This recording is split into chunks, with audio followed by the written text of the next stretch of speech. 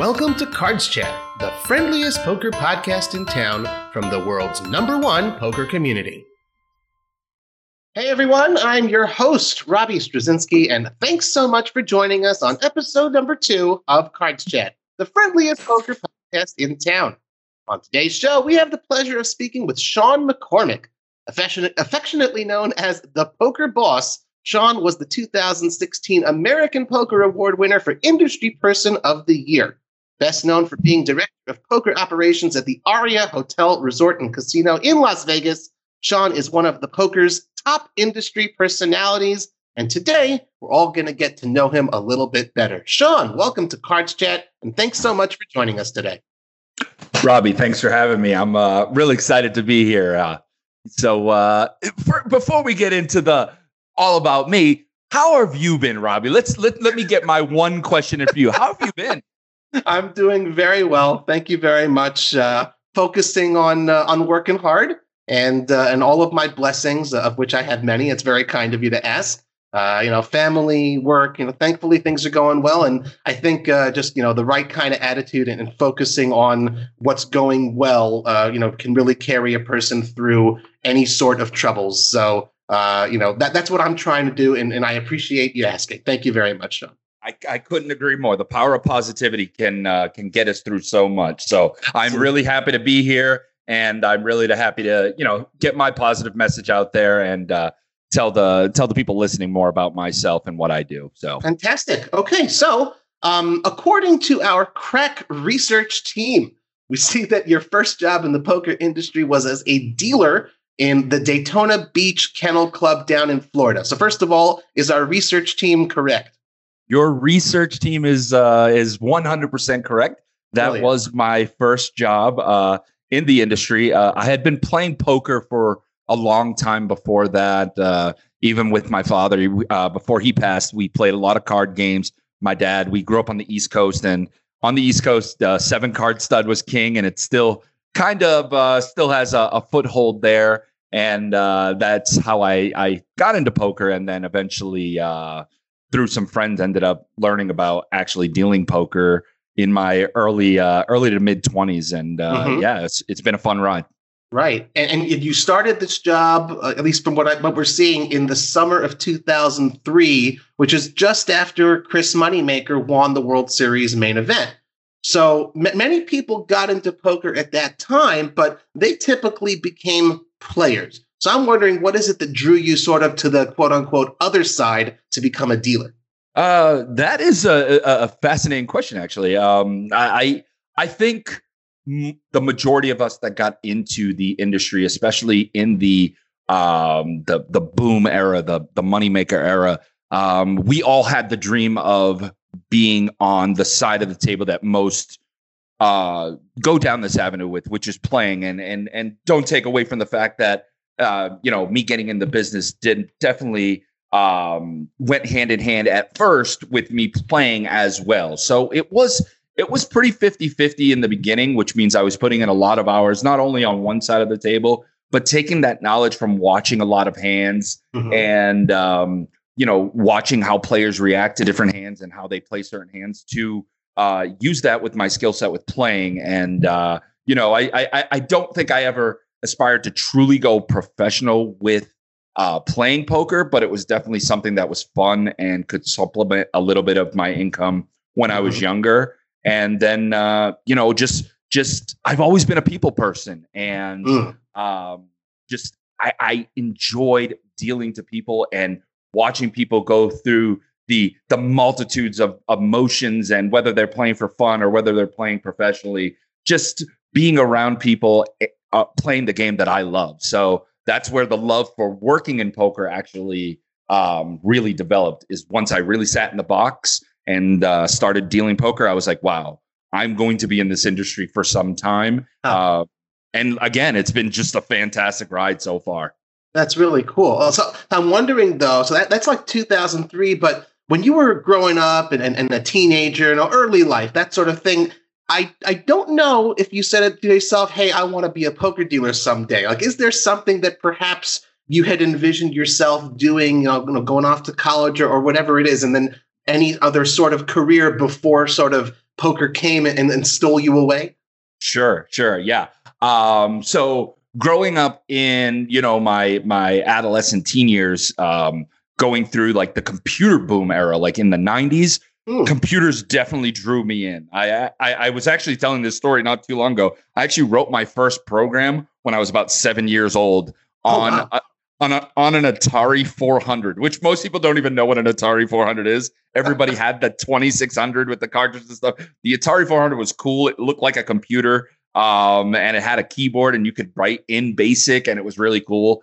And it drew me in, like just the whole technology age and the technology era. And I actually went to school for computer engineering, did that for a couple of years. And when I found poker, it kind of drew me away from that because I started to realize more and more, again, how much of a people person I am and how interacting with people on a daily basis is just in my DNA. I'm a complete extrovert. I love being out and about. Not that I can't and don't enjoy my nights in with my dogs and my wife and a quiet evening. I do love those things. Especially as I get older, I love those things even more. But just being around people all the time is just mixing that with poker, the game that I love.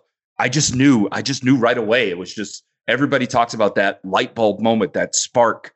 And in 2003, I don't want to say in 2003, I exactly knew poker was, I was going to be director of poker operations one day, but I definitely knew it was something I wanted to be involved with for a very long time. Well, that's actually, it leads into my next question in a way, because you've been you did for 3.5 years, you were as a dealer, and then you sort of get called up to the big leagues and you make the move to the Bellagio in Las Vegas. So I'm wondering, when you were in Florida in the box, did you sort of say maybe have aspirations of making it to Vegas at some point? Absolutely. So when I was dealing in Florida, I didn't know for sure that I was going to move to Vegas. I had already moved. I was a kid from a pretty small city outside of Boston, and I had already made a big move in early 2002 to move to Florida. And then after I got into poker, I was in Florida, and Florida is a very interesting state in our country here, and it definitely pulls more of a younger crowd. It's like either a very young crowd or a retirement crowd, just because the weather is really good and we have beaches down there. So you either have retirees or it seemed like a very, very young crowd in their early to mid 20s. And it was something that I enjoyed. I was very much into going out in the nightlife industry and stuff like that when I was younger. And I thoroughly enjoyed those things, but it wasn't until and I believe this was it was January of 2006. A friend of mine said, "Hey, we should go work a World Poker Tour event." And I kind of laughed and I was like, "That's something you see on TV," because, I was ignorant to the fact that people just went on the road and were poker dealers doing these things. I was like, they have like some people locally that do that. That's not a real thing. And again, it was just my ignorance of the fact that dealers actually traveled around the country and the world at this time. I mean, I knew people that were doing the Irish Open and traveling to France to do this Open and Great Britain and a lot of other places to be dealers. Again, I found these things out after the fact, but it was in January 2006. I did the WPO, which was a WPT event at the in Tunica, Mississippi, and that's where I actually ran into people from the Bellagio. The Gold Strike in Mississippi is actually owned by MGM Resorts International, which does also own Bellagio. And at the time, these WPT events were so massive. So you had these smaller casinos, these what we call regional casinos, that had they'd have 10 or 12 tables, and then they would explode for an event where they open up these big ballroom spaces and drop in 150 tables. Wow. So they needed assistance, obviously, to run these tournaments. And sure enough, the Bellagio crew, the tournament crew, even the director of poker operations at the time, Doug Dalton, traveled. Jack McClellan, the director of tournament operations, they traveled to some of these events to assist. Not just domestically, but also internationally. And I I caught the eye of a couple people that worked for the Bellagio at the time. I've always told people I take poker dealing and being in the poker industry as not just a job, but a craft. And I continue to hone that craft. And again, I caught the eye of a couple people that said, hey, you're a good dealer. And not just that, you look like you're really engaged with the game. If you're ever in Las Vegas and you need a job, hey, look us up. And sure enough. Wow, what a cool thing to hear. My goodness. Yeah, I mean, what a flattering thing. And again, I believe 2006, I would have been, what is that? I'm trying to do some math here. I think I was 25-ish. You would have been 14 years younger. That's what. Yes. So at the time, like I said, I went back to Florida, and I didn't think twice of it too much. But here's where the story gets really interesting. And Robbie, by all means, if I'm getting long-winded, cut me off. Oh, you're good. This is fascinating stuff. I went back home dealing in Florida, just doing my thing. And a friend of mine, we were both poker dealers, and we were talking one day, and he was like, hey, man, we should just up and move to Las Vegas. And this is something you do when you're a younger kid and you're just like, the whole world is your oyster and in front of you. You take those big risks. And I'm not saying that when you're in your 30s and 40s or even your 50s, you shouldn't be taking these risks. If you have a feeling in your heart that this is something you want, you just have to go for it.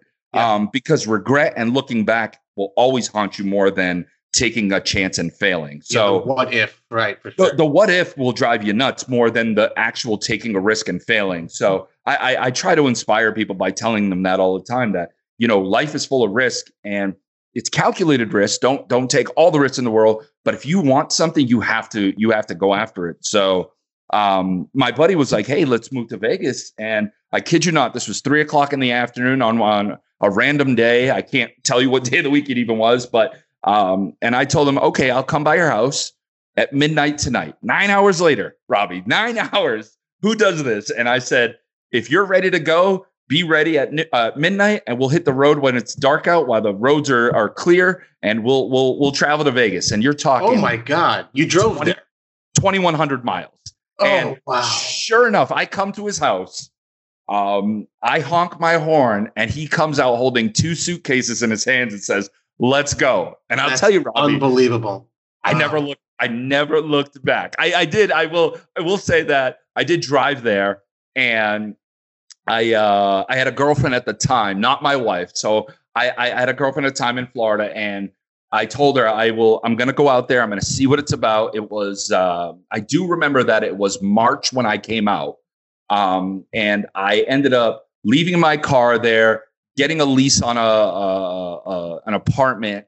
And I flew back to Florida and did the drive again with her car and all the stuff that we packed up. And again, as kids, I think I looked at my apartment in Florida and said, I just wrote him a check and said, here's for my, to break my lease. And we just left. Just left. And sure enough, when I got to Vegas, it ended up being May of 2006 now. By the time I had come to Vegas, flown back, drove back again after, taking care of all my obligations in Florida. Mm-hmm. And I went right into playing poker. And then I actually dealt my only year ever dealing. I dealt in 2006. I dealt the World Series of Poker that year. And then after the World Series, I played for a couple more months. And then sure enough, I went to the Bellagio right before they did their big WPT event. And they hired me, and I've worked for the company ever since. Unbelievable. That's an amazing story, because, what I think is interesting, at least definitely to me, and I'm pretty sure to the Cards Chat community as well, we often hear stories of this nature from poker players, but not necessarily on the industry side of things. And it's certainly very interesting to hear that. And you said, you've been working for that company, the MGM Resorts company ever since. You spent, I believe, 9 years or so altogether at the Bellagio. And, we've looked, like I said, that crack research team. You started as a dealer, you moved on to shift manager, and then you became the poker room manager. So 9 years, that's a long time to spend at the Bellagio. I'm wondering, what are some of your best memories from that time there? Man, Bellagio is definitely the, I've always said this, as long as Bellagio has those fountains up front, and they're one of the most recognized properties, not just in Las Vegas, but it's one of the most iconic properties in the world. Sure. They will be the epicenter of Las Vegas. So I definitely have some great memories from, all the big movie stars and celebrities and high roller players and poker celebrities. And there was just a lot of cool things that happened at Bellagio and now continue to happen at Aria. And I know I'm jumping my timeline here, but there's just so many cool memories from these two properties. It's hard to boil down some key ones, but I will say becoming the operations manager there, and my director at the time actually had retired. So I was actually running the room, and I believe it was 2012. I ran my first WPT event. And I can tell you, I know someone actually approached me, and I know this interview is still on YouTube. It was me and Janine Deeb, who she's even moved on from the poker industry. She doesn't work for WPT anymore. She's doing a lot of great, fantastic things in her life. But there's an interview of us on, I believe she worked for Poker News at the time, and we did an interview in the Bellagio poker room, and this baby-faced kid, no facial hair, no beard, just probably 50 pounds lighter than I am now. Just I couldn't help but stare into the camera, even though I know you're not supposed to look directly into the camera for interviews. You look at the interview, but it's the most nerve-wracking thing. And it was just an amazing, amazing time in my life to not only be able to say that I ran one of the biggest events in the world, and kudos to the team I had at the time. I couldn't have done any of that without them. But just to look back on that and say, what a great accomplishment that was. But how great it was, how much I learned to be in a spot that I am today, to be able to move Aria Poker Room into, whatever the next thing for us is. And obviously, we're in a very unique spot in our world right now where everything is fluid and day by day. So I will say one thing. One thing I thought was really cool to be a part of at Bellagio was being part of the Unabomber, going for the record of most hours played at the table. And I can't remember what it was. I'll tell you, it's 115 hours. That's Phil Locke. He did it Phil consecutive hours. Yeah, and Phil is such a great guy, and that was such a cool experience watching him do that. And and we actually have a guy now who wants to beat it, doing it at Aria. So he's been working. I think he's got up to like 94 hours at this point. I don't know how you get to 94 and stop at that point, but I think he's had some really, really long sessions. I couldn't do it. My longest session ever, again, I was really young, was 44 hours. And of all places, of Bally's Las Vegas, it was awesome though. Played 1-3 no limit. That's the real grind. That was the real grind. I left the table. I told everybody I left the table for 30 minutes to run to my room, take a shower, just wipe my face off because you're so just drained mentally. And obviously a mental drain leads to a physical drain. And I ran up and it came back down. And all in all, it was I don't know what my hourly rate would be on that. I think I was 2,500 winners. So, so at $56 an hour hourly rate, and for a kid that's in his 20s, I felt like I was Bill Gates out there. I do think that the most important lesson we can always take from that is always shower, folks. When going to a poker room, no matter how long your session is, take your time and go and have a shower. I think that's something everyone appreciates. And it's difficult sometimes if you don't know Sean, you've never seen him, a picture of him, especially here on a podcast, you can only listen. But if that's what Sean was capable of grind-wise as a poker player, as well as a, running the operation at Bellagio, as a young, clean-faced, 50 pounds lighter, like, it's not 50 pounds of gut. This guy is a buff dude. This guy is a rock, and you've got, I wonder what Sean is capable of now. So definitely to bring the imagery there for you. If my knees hold up, I can do a lot, but the knees are starting to go, buddy. Right. Well, Sean, perhaps you can share with us some of the lessons maybe that you learned while you were working your way up the ladder at Bellagio. So I would say the biggest lesson I learned, and I continue to try to teach and also continue to learn myself, is just be engaged with whatever it is you do. Have passion for what you do and continue to learn your craft.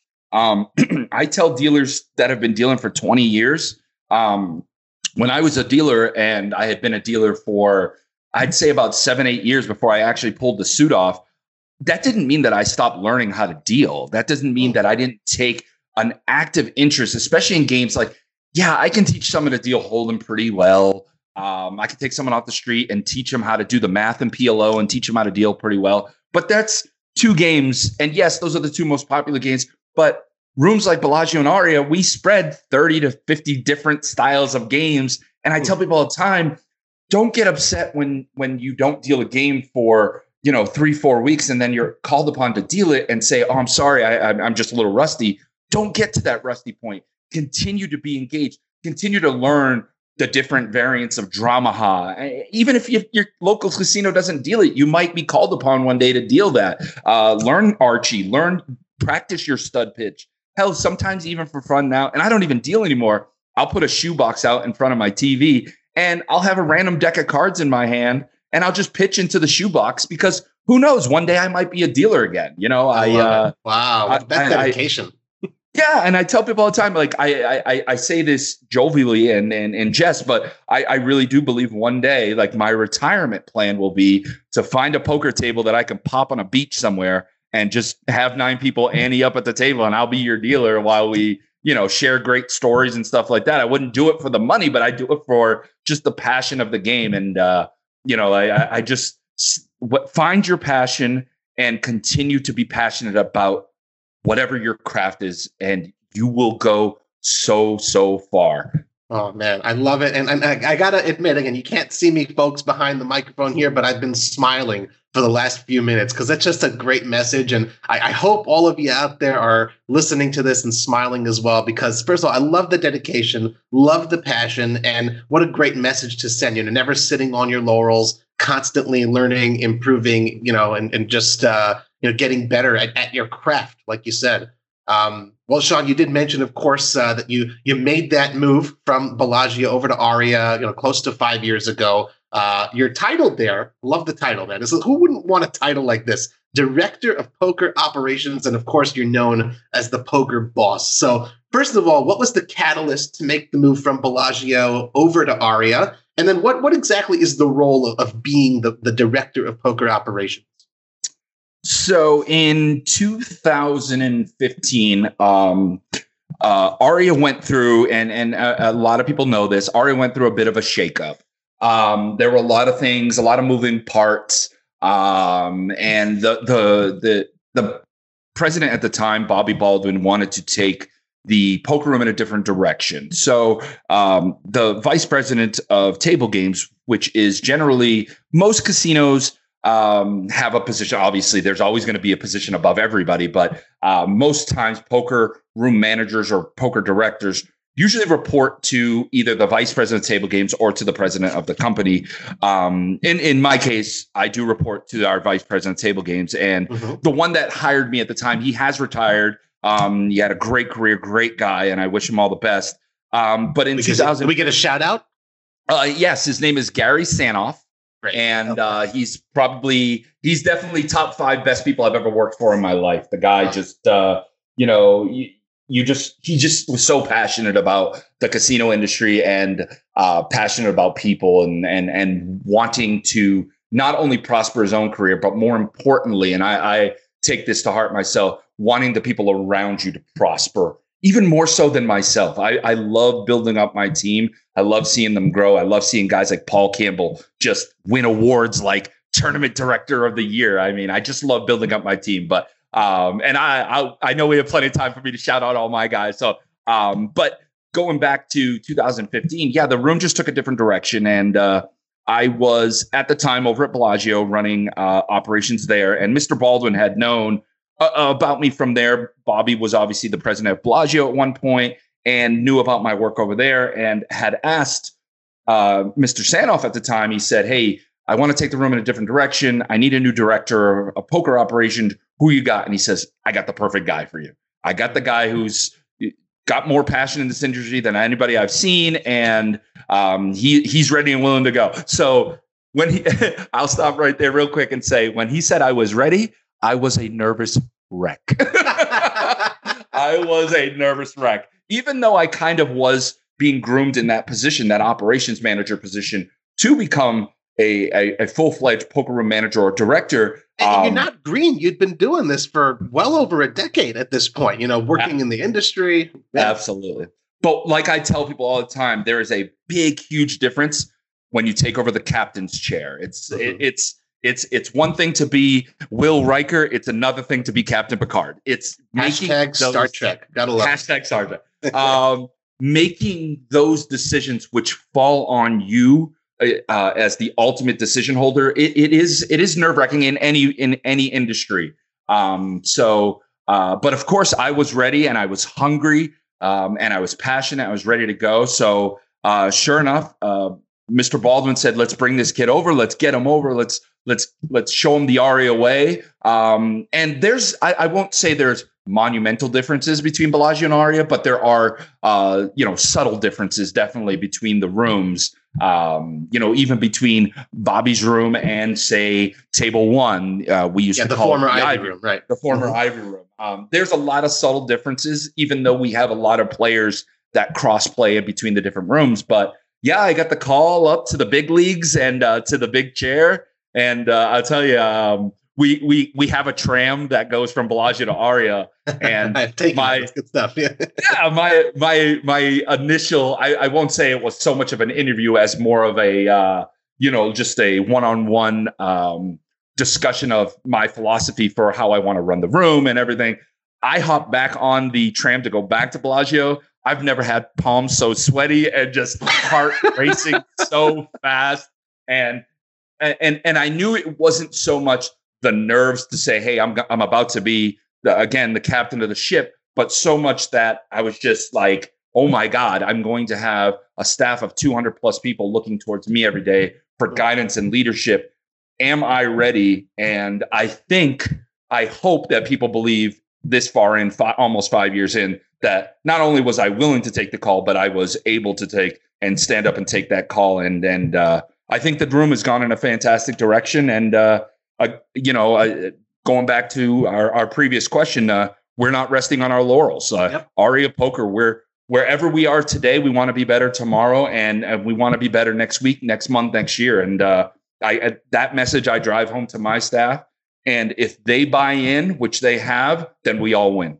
Awesome. And I can say from personal experience, having visited the Aria Poker Room numerous times, I personally think you're doing a great job. And I think also your story you've shared it's very relatable. Yes, you see the poker boss, he's gotten there, and we've charted your career and how you've climbed that ladder. It doesn't happen overnight, and it certainly doesn't happen by accident. It takes the drive, the dedication, and yeah, you're human at the end of the day, and you have these interviews. We all go through those moments, and it's fascinating to hear that story. I will say, yes, having visited Aria many times, there used to be a time, though, when I was a little intimidated to step foot in Aria, in the Bellagio, because I said, well, that's where all the pros play. That's where all the sharks play. It's high stakes. I'm going to get crushed. Forget it. I've got to go elsewhere. What would you say to someone who feels that way? Because I imagine that some out there in the Cards Chat community may feel that way. So I will say that for the majority of the Vegas market, we try to cater to whether you're a novice walking through the door or you're a seasoned pro. And Aria and Bellagio are no different. We, of course, we spread the lower limit games like most rooms do, the 1-3s and the 2-5s and the lower limit mixed games and the lower limit hold'em games and all that. We have a product. We have a niche for every person that comes through the door. And yes, I get that feeling of being intimidated. And you could be playing and have $200 in front of you at Aria, and then turn around and look at Table One and see the likes of Bill Hellmuth, Daniel Negreanu, just big, huge mega names playing in the room. And the fantastic part about it is these guys, for the most part, will make you also feel at home in places like that. I've seen many times where these guys come out and say, hey, I was you. You can become me. And that goes for both sides of the table. When I tell these stories, I don't tell these stories to just tell people where I was and where I am now. I tell these stories so people realize that there is no UNLV program for, you can't get your master's in running poker rooms. A lot of what we do in the industry from both sides of the table is from a passion related standpoint where if you do your research, you will get better. Everybody knows that the best players in the world are because they read the books, they put in the time, they log their hours, they log their results, and they're honest. That's such a key thing with our industry. Again, from both sides of the table, be honest with yourself. If you have shortcomings and you don't like them, fix them. Do what you need to do. I have things all the time where, and people might find this even hard to believe. 20 years ago, public speaking for me was a no-no. Absolute wow, really? No-no. That's a surprise. I didn't know that. And a lot of people, it's very surprising. Again, with my extrovert attitude and my extrovert stance on a lot of things, people just assume that I'm just a natural public speaker and stuff like that. Still to this day in 2020, I still work on my public speaking because I still have issues from time to time where I get jumbled up with words or I get nervous. I always say that, thinking back on the likes of like a Steve Jobs, that's how I see myself when I do when I'm addressing an audience of people. If I can walk around, have a microphone on my ear, and I'm walking around on stage and I'm not reading from a script, I'm fantastic. If you tell me here, there's a script, stand at a podium, and we need you to read this to even a size of like 30, I completely lose it. I become a different person. So I'm still working on those things. Like if I have to read from a piece of paper, whether it's my words or yours, I get caught up. I lose eye contact with the audience, and that trips me up. So those are my shortcomings that I still work on. And trust me, there are more. Every day I go into the room, I go into my office and say, how can I better myself today? And I have my top 10 reminders on my wall of how I can better myself. That reminds me of Phil Hellmuth looking in the mirror at his list of affirmations and stuff. Yeah, absolutely. I've been doing that now for at least 10 years. I go in the office. First thing I do is I read that list. Things like making sure I'm listening, making sure I'm being humble, making sure that I'm continuing to be passionate and continuing to learn. That's just a couple to name a few. But I think, again, when people dial in and they find what they really love and what they really passionate about, the sky's the limit. And that's the message I try to bring every day, whether it's doing a simple ruling or trying to bring 200 people back to work in this new world that we're living in. Sure. Wow. Fantastic, man. That's an amazing answer. And this is someone who knows you also, just like, wow, that's such a great answer. I love it. And again, just like every single day, even now, after all this time and all the experience you've had to still, every single day go through that same routine and be A+, is just wonderful. Here at Cards Chat, we call ourselves the friendliest poker podcast in town. I am wondering, you said that there's so many celebrities, so many big poker names who you've seen and developed relationships with over the years. Who would you say are perhaps some of the main or best known players or folks with whom you've developed a very friendly relationship over the years in your various positions in the industry? I'd say one of the biggest names in our industry that I definitely developed a great relationship with would be Phil Hellmuth. And that seems like an obvious one because Phil is an ambassador for ARIA. So we've worked on a lot of things together. And obviously working with PokerGo and Poker Central with all our work in the studio, I get to meet a multitude of different people from different walks of life. But yeah, I work a lot with a lot of them. And I don't want to single anybody out, but I will say that 99% of the people I do run into are just fantastic people. We all know there's a different side to people when they're playing the game than when they're away from the game. Mm-hmm. And I have to deal with those all the time. I can have the greatest conversation with Phil Hellmuth, and I'm just going to use him as an example. And then maybe sometimes I need to pull him away and say, "Hey, Phil, you need to let's take a breather for a second." And I am using Phil as an example, and I know he gets the poker brat persona and all that, but actually he's one of the guys that's actually quite a joy at the table. He's not someone we have issues with a lot. And I think the majority of time, his angst and his, when he gets upset in the game, those are directed at players and more so directed at the cards. Like, oh my God, I was 80% to win and I lost again and stuff like that. But yeah, I mean, and from a celebrity end, I would say some of my favorites to interact with, number one would be Jennifer Tilly.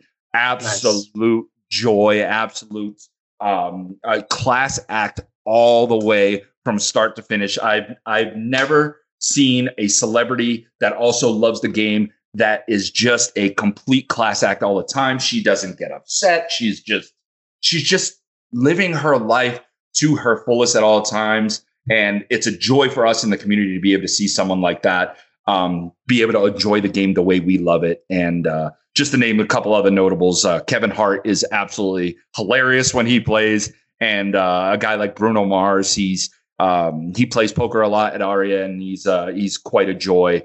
We haven't seen him lately because we aren't doing concerts in Las Vegas right now. But I can't wait to welcome a lot of these people back that I definitely know I've missed and some of my staff has missed. That's really cool. And like, those are some massive names, obviously. I'm wondering, do you ever get starstruck? I mean, you see them and you have to be all professional and with the suit on, and, you're the director and running the show. Of course, I get it. These people, they put on their pants the same way we do, but these are, world celebrities, Bruno Mars, Kevin Hart. I mean, do you ever sort of say, holy crap, I'm talking to Bruno Mars and Kevin Hart? And Jennifer Tilly, of course, also. I think it doesn't hit me until I get home and I'm talking to my wife and she's asking me how your day was. And I was like, I have some really, really funny stories with all of them. It seems like a really funny story happens. One real funny story. I've developed a pretty good relationship with Mr. Hart, and he comes in the room and he always knows me every time, which is really cool for him. Because I mean, how many hundreds of thousands of people this man must have to engage with on a yearly basis. So to come in and that just goes to show you that he really does enjoy the game of poker, because someone like me is sticking with him, and he's such a mega star. But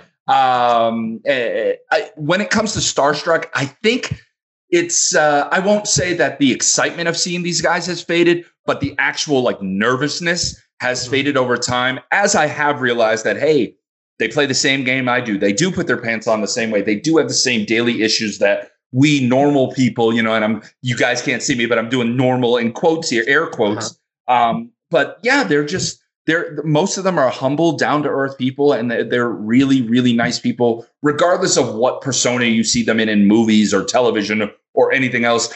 Those are generally acts that we pay to see. We pay to see these people in those different personas. But when you really break them down, they're really, really, really nice people. I'll tell a real quick story of the last time Kevin Hart was there. And my wife is a pretty big fan of his. And he's hilarious. But he was in the room and they were getting ready to start their game. And I said, "Hey, Kevin, can you do me a favor? I'm going to FaceTime my wife, and I'm just going to give you the phone. Like, she'll think it's me." I text my wife quickly. I said, "Hey, just to make sure she was dressed and appropriate to take a FaceTime." I said, "Hey, I'm in the middle of the poker room. Can I FaceTime you real quick?" And she's like, "Yeah, I'm good." So I just FaceTime and hand Kevin Hart the phone, and her face and he was so cool about it. He goes, "Hey, Shannon," that's my wife's name. He's like, "Hey, I think I introduced her as Dr. McCormick, because I am very proud of my wife being a doctor." He's like, I think he said "Hey, Doc Mac, what's going on?" And my God. She couldn't speak in the moment. She thought like I was playing a video or whatever your brain goes through because you're just not expecting that. And then sure enough, we had recently at that time had rescued we have 2 dogs right now, and one of my dog, the one we rescued, he's all of like 15 pounds, and he has he's all black with this white stripe going down. And Kevin Hart says, he goes, "Do you guys have a skunk in your house?" And my wife, we're just all laughing. Everybody on table 1 is laughing, and he's just like, how many people do that? How many people say, "Hey, every minute of my day is locked up doing something, but hey, let me take 3 minutes to do something just for you." And it was just such a cool moment.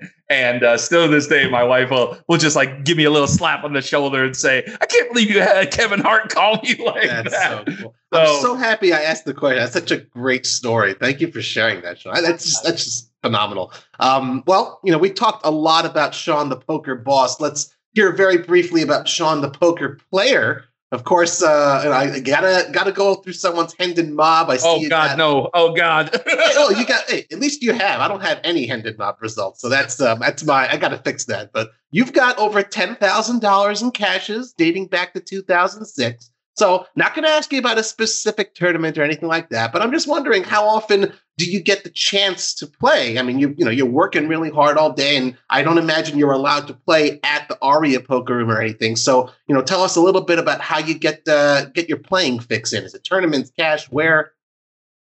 I would say here in Las Vegas, I don't get very often to play, and I'm being totally honest, and I'm not. This isn't a negative on players here in Las Vegas or people that get to see me out and about. But a lot of times when I frequent, let's say, Encore or yes, at my position, I can't actually play at any MGM Resort properties. I'm not allowed to gamble or play poker or play sports for any of our properties just because of my position level. Actually, everybody below the director position level can do any type of gaming. So yeah, even like a guy like Paul Campbell, he could play anywhere he wants. He could even play at Aria if he wanted to, which he has in the past. So I do take my business in Las Vegas to some other local properties or even like a big mega resort. I do play at Encore sometimes. Quick shout out to the Sahara Poker Room and all they're doing. They're a smaller card room, but they make it really, really fun. So any place that is fun is where I'm going to give my business. But I would say my real joy when I play is when I travel. And people think I'm crazy, but they're like, "I can't believe you go on vacation to go play poker." And I'm like, because I still love the game. And the most fun I ever have is when I go to places like Run Good events. Shout out to them real quick. What they do is second to none. Maybe I shouldn't say second to none, tied with the Run It Up series. So those are my 2 favorite series to go to. They don't just have, they don't just unleash the schedule of poker events for, 10 to 14 days. On top of it, they make get-togethers happen where I go to Run Good events, and then in between events, like late at night when the events are shut down, where we're playing like a game called Werewolves or something where, like a bunch of people, 10 to 15 people, we get together and we share a drink, we share stories, but we're also playing some type of like strategy-based games on the side. Not for money or anything, but, not gambling with the casino, but just making those connections with people are so special to me. So when I travel, like I said, to places like Reno for Run It Up Reno or to a Run Good event, making those connections, it's icing on the cake if I can cash an event. I actually won an event. It's called the Jack and Jill event. I don't know if that's on my Hendon. I don't know if they reported that one. But it is. Okay. So that was a really fun event where you won. I won. I went back and forth in the Jack and Jill event. We actually won it together. And but making those connections and I don't want to say I'm never making those connections to drive business back to Vegas or drive business back to Aria, but it inevitably happens. People come and say, "Hey, Sean, it was so great seeing you up in Sacramento or Reno or Tulsa or Florida or wherever." And then they come find me. And I'm not saying people are booking trips to come see the Poker Boss, but when they do, those special connections don't just carry at that place that I went and played, but also carry their way back to Vegas. And I make lifelong lasting connections with people. And that's where my passion for the game and where my fun is right now. It's not necessarily trying to win a World Series of Poker bracelet or win a couple 100,000. It's just having fun playing the game that I love and making connections with people that last for hopefully a lifetime. Love it. And here's something it's something I've been wanting to do like ever since I started playing poker. I wanted to call the clock on someone, Sean. So we're going to have one question where I'm going to give you a 1-minute clock. And I know you're a very big fan of the mixed games. You've mentioned, Archie. You've mentioned, what was the other one you mentioned? Dramaha. Dramaha, right? I love the mixed games. I love them too. Of course, a lot of players out there, they're just straight up Hold'em players. Maybe they'll try PLO. You got 1 minute, Sean. You're on the clock. Give us your 60-second pitch for why folks who only play Hold'em, maybe PLO, should give mixed games a try. Oh, wow. 60 seconds and go. I would say that anytime you get the opportunity to play a game that might be a variant off what you're used to playing, it re-energizes and re-engages you back to playing the initial game that brought you that love. So even when I play games like Super Stud 8 or Better, or Archie, or Dramaha, or Double Board Omaha, and the list goes on and on and on, it still brings me back to the game that I fell in love first, which is No Limit Texas Hold'em, to be honest. Even though Stud was my first game, my first love was No Limit Texas Hold'em. I thoroughly enjoy coming back to it and playing it after I play some of the mixed games. And why not learn something different? Think about playing golf. Yeah, you can be the best driver in the world, but if you can't pitch and you can't putt, you can't call yourself the best player. So there's many games. If you're a great 3-point shooter in basketball, if you can't hit a layup or a free throw, you're not a great basketball player. And I'm not saying you can't become the greatest No Limit Hold'em player like a Phil Hellmuth without being able to play those other games. But man, it's great to put on your resume to say, hey, not only am I in this lane of Hold'em and in this lane of PLO, but I've branched off and I play games that are variants off of these games, and I'm perfecting my game playing ability in those games. And it strengthens what I do when I come back to playing the 2-card game we all grew up and love. Love it. A man after my own heart. Love the mixed games. Shout out to all the mixed games and mixed game lovers. Well, Sean, we are sort of winding down, but I would be remiss if I didn't mention your podcast. You co-host the Faded Spade podcast along with Tom Wheaton, good friend of mine as well. Started just about a year ago, summer of 2019, and it's a very unique type of podcast. So maybe you can just briefly, tell folks who haven't heard about it yet, what is this podcast about and what made you decide to get involved as a co-host with Tom, and maybe what you've enjoyed about doing this podcast for the last year. So I think our tagline was the friendliest podcast. So we might have to change that now. I don't know, or we'll have to arm wrestle or flip a coin for it. But no, I'm just kidding. That Tom reached out to me, and I kudos to Tom. I actually have to give him 99% of the credit for getting the podcast off the ground and all the work he's done with it and his passion for the industry. Tom does not come from poker. Tom is a marketing guy, and he was a big corporate marketing guy, and just fell in love with the poker industry and fell in love with the people in poker. And we had a lot of conversations. Obviously, we're a customer of Tom's at Aria. We use his RFID cards, and I'm not just trying to puff him up or anything like that, but for the RFID cards alone, they're the best cards I've ever used. They don't break. They last the longest. I actually jokingly told Tom, I think your cards are almost too good because people aren't going to keep buying them from you if they don't break.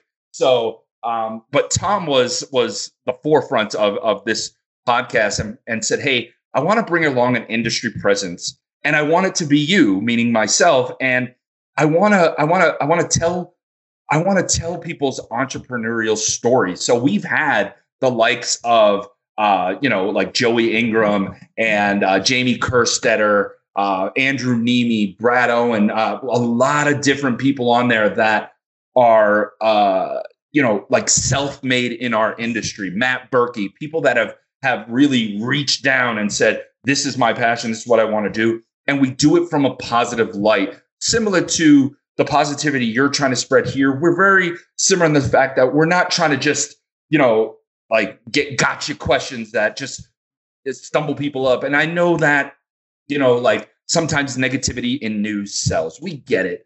But there are so many positive things in our industry, and we want to make those people shine. We want those people to have their hour to tell their story.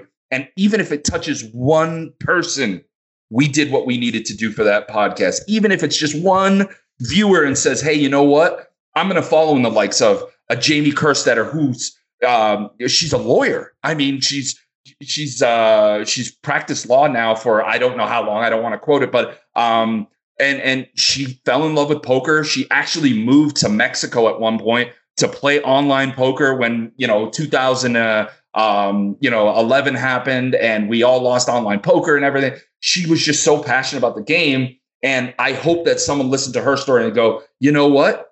Even though it's not that exact same time frame, I can be passionate like Jamie was, and maybe I can one day be a commentator for the World Series of Poker. I mean, how far has she come? And the work that she's done in the industry proves that it's not because, Jamie's smart and she's ahead of the game on a lot of things, but it's because she was passionate and dug deep and said, hey, this is what I want. And this is how I'm going to tell my story, that other people can look at her and say, you know what, I can do the same thing. And honestly, I believe in everybody who says they can do it. And I think in my time working in the industry, I've given more people a shot that have been passionate than skillful. And I think that is a very, very important message in any industry. Again, I did not go to school for business. I did not go to school for accounting, which those are two huge skill sets, finance and business, that I need every day. But you know what? I was so passionate about poker, so passionate about the industry. I learned the other stuff after the fact. I started looking at P&Ls and figuring out how to reduce labor and give people the best experience with comps and all. Those are all after the fact. People are like, oh man, you must be really good at numbers and stuff like that. Yeah, I went to school for engineering, so I'm good at numbers, but I'm not good at finance. I couldn't, I couldn't do Excel sheets and all that, but I learned it because I knew I needed it. And that's all you need. If you have the passion, the knowledge will come. Right. And that joy that, I don't know what the French phrase, I think is joie de vivre. I don't know exactly what it's called, but that love for life, love for what you do. It's coming out in every single word you're saying. And, what I also love, like I said, you and I are kind of like of the same heart, of the same mind. And you couldn't possibly have known this, but you kind of like give a little sneak preview. Jamie is going to be one of our guests on the next episode or two here at the Cards Chat. Our time is running short, but we got to give you one last question, Tom. It's summer 2020. Tom, I called you Tom. I meant Sean. Summer 2020. We're obviously in a very unique time as far as live poker is concerned. Certainly something that, with all of your experience, this is something new. What has this COVID era, I guess, call it, what has that been like for you with Poker Room in Aria? It closed, now it's reopened, and we really don't know. There's sort of a little bit uncertain footing looking ahead. Maybe just sort of clue us in a little bit to what that's like. So obviously with this global pandemic that we're going through, there have been a lot of challenges, especially in industries where close contact and communal touching of certain items like chips and cards and every other device that dealers touch. It's been challenging, and I'm very happy to say that I work for a company that not only is doing what the state governments and the recommendations from our health districts are recommended, but we're going above and beyond. When it comes to putting plexiglass at the table, making people feel a little bit safer, requiring masks. That is now the law in the state now, but you are required masks everywhere. But my company was doing these moves before the government actually said these are forced protocols. So it's been challenging because you have people every day that, whether it's staff, and I have to say, of course, I'm concerned for my players' safety, but my number one customer, and this will always be the case, and this goes for not just during the COVID era, but for anytime you run your business, back in the 60s and 70s and 80s, even used to hear this term, the customer's always right. The customer's always right. And I'm not saying the customer isn't right a lot of the time, but our first customers that we should be starting with now are our staff. If your staff is treated at the level of your customer or even more, and you make sure that they are happy, then your customers see that and they become returning customers. Because a happy employee going to work, make sure that the customer is happy. Because I can't be everywhere.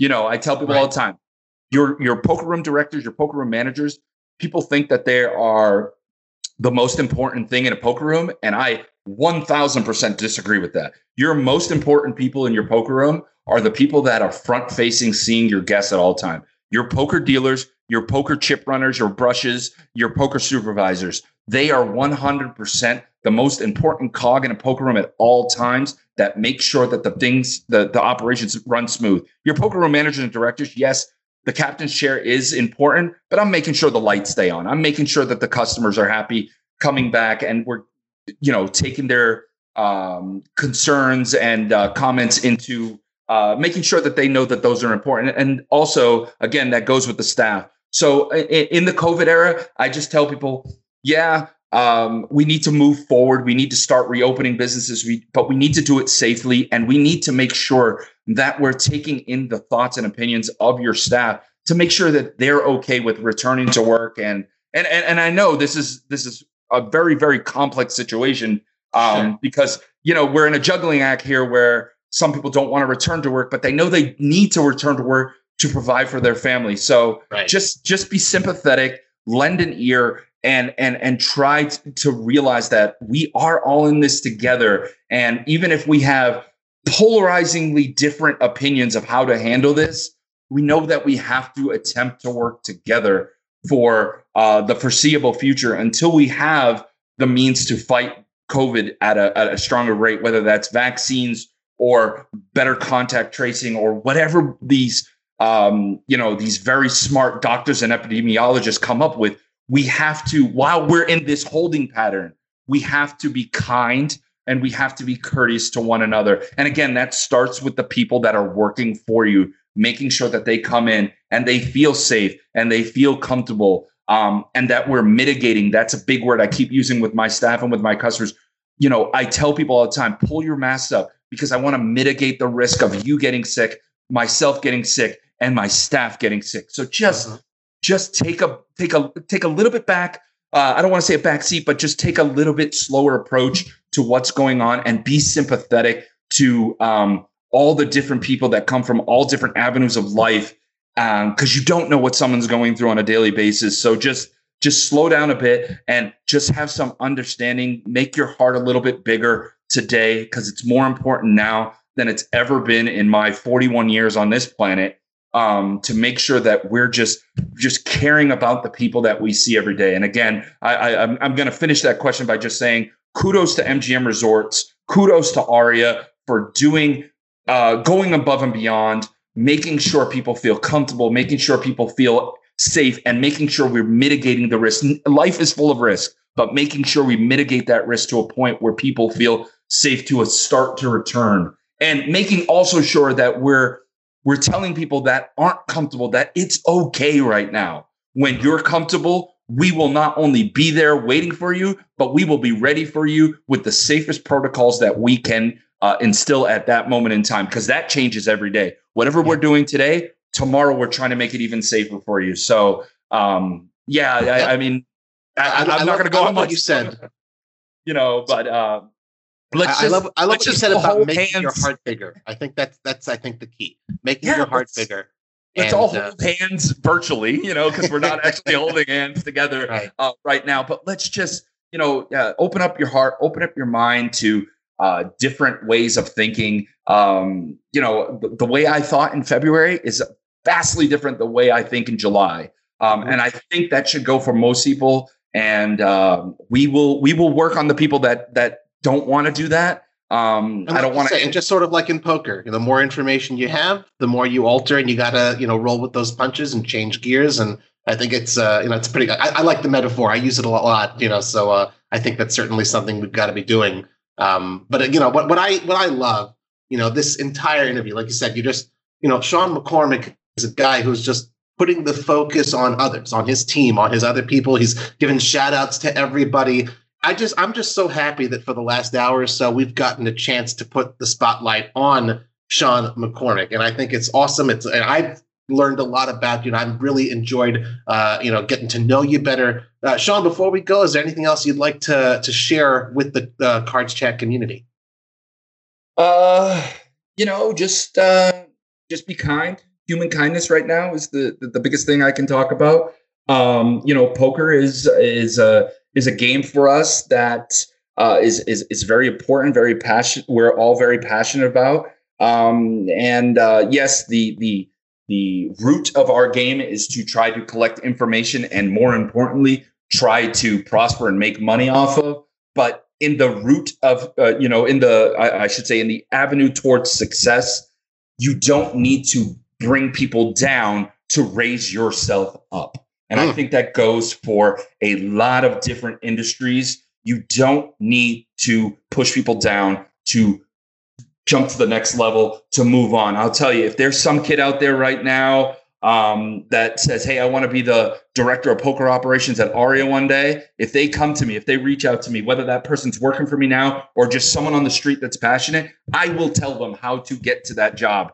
I am not afraid of someone taking my job because, if I'm doing what I'm supposed to be doing, if I'm passionate, I know that I'm still going to be in this position, moving the industry forward. But trust me, I want to bring people with me. It is my responsibility. If I'm, a great saying, if I was so fortunate to ride the elevator to the top, it is my responsibility to press the number 1 button and send that elevator down for the next person that wants to reach the top with me. Wow. I love it. And I guess we'll end there. I want to thank you again so much, Sean McCormick. Thank you, everybody here, for tuning in once again to another episode of Cards Chat. Sean, you can follow him on Twitter at @ThePokerBoss, and you can follow me on Twitter at CardPlayerLife. Thank you, everyone. Thank you, everyone, so much for listening, and have a wonderful day. So one of the things we want to do here on Cards Chat is get questions from you guys, our Cards Chat community. And there's a dedicated thread in the forums that I believe Debbie has put together. Thank you so much, Debbie. And we've got our first 2 questions from Nabmom and from Phoenix Wright. And those questions are going to be for each of our guests each week. So we're going to kick off this segment. Sean, you ready? You ready to answer the questions from the community? Let's go. Awesome. So Nabmom asks, what is involved in getting the Aria Poker Room opened back up during this pandemic?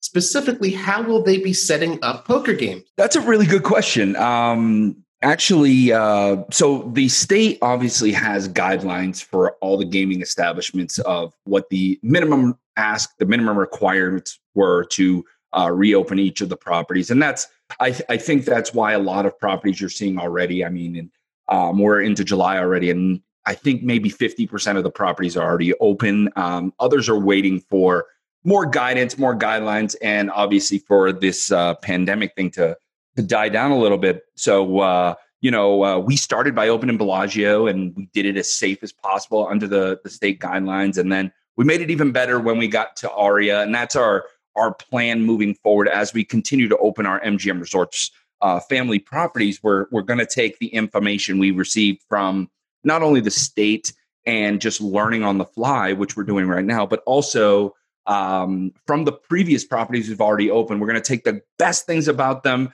and we're also going to learn from any of the mistakes we've made. But I'm very proud to say that I work for a company that's not doing the bare minimum.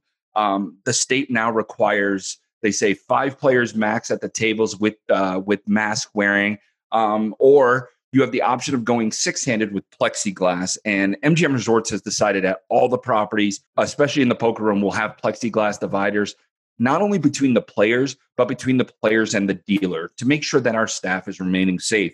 So when you come into Aria, yes, of course, like I've said in the past, life is full of risk, inherent risk stepping outside your door, but we're going to make sure at Aria that we mitigate that risk as much as possible on our guests and on our staff. So we have, like I said, taken the state guidelines for safety, and we've gone over and above that. You know, if they're saying change the cards X, we're doing it even more. If they're saying clean them, you know, this frequently, we're doing it even more. We're making sure that every chip, every card, everything that's reintroduced back into play is clean and safe as possible. And making sure that the plexi stay clean, and then making sure that the players keep their masks on. So while we go through this, I don't really want to say transition, but this new world we're living in, while we're all waiting for COVID to be not only just flattened, but also as we're waiting for vaccines and help from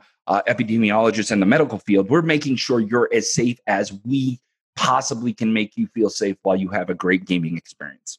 Fantastic. Going that extra mile, something like we talked about in the interview segment, and just once again, obvious here. Thank you so much, Sean, and thank you, Nabmom, for asking that question. Our second question from the community comes from Phoenix Wright, who says as follows, and this is an interesting one. They're all interesting questions, but I've personally held several management positions, but I'm completely new to the realm of poker. And here's the interesting part: never been inside a real casino before. So that's fascinating. How would you say, Sean, that management of a poker room differs from a traditional management position? I'd imagine the similarities far outweigh the differences, but at least you have an interesting subject in poker and day-to-day operation. Yeah, it's definitely that's actually a really awesome question. Right?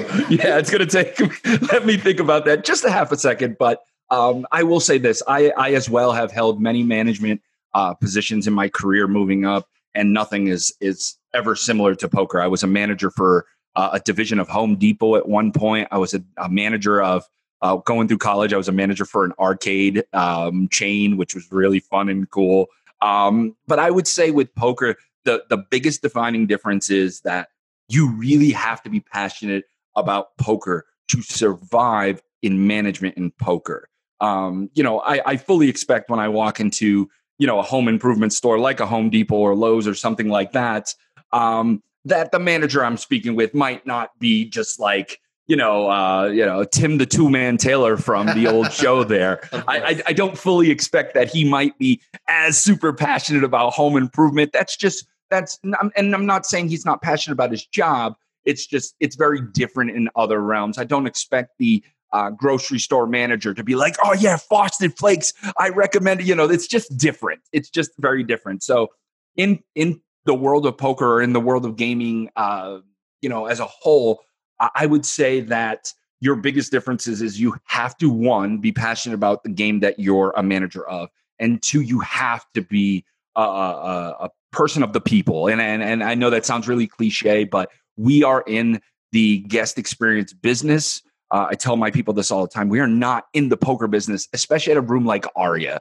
When people come through the door, we're generally not teaching them how to play poker, but we will. I have, and I do love that experience, but I tell people all the time, we're not in the poker business, which usually raises some eyebrows. I tell people all the time, we're in the guest experience and guest service business, because that is what people is our business. The people is the business that we go in every day. It is who we engage on a daily basis, regardless of all the work we do behind the scenes in finance and advertising, all this stuff. It all boils down to bringing that great guest experience.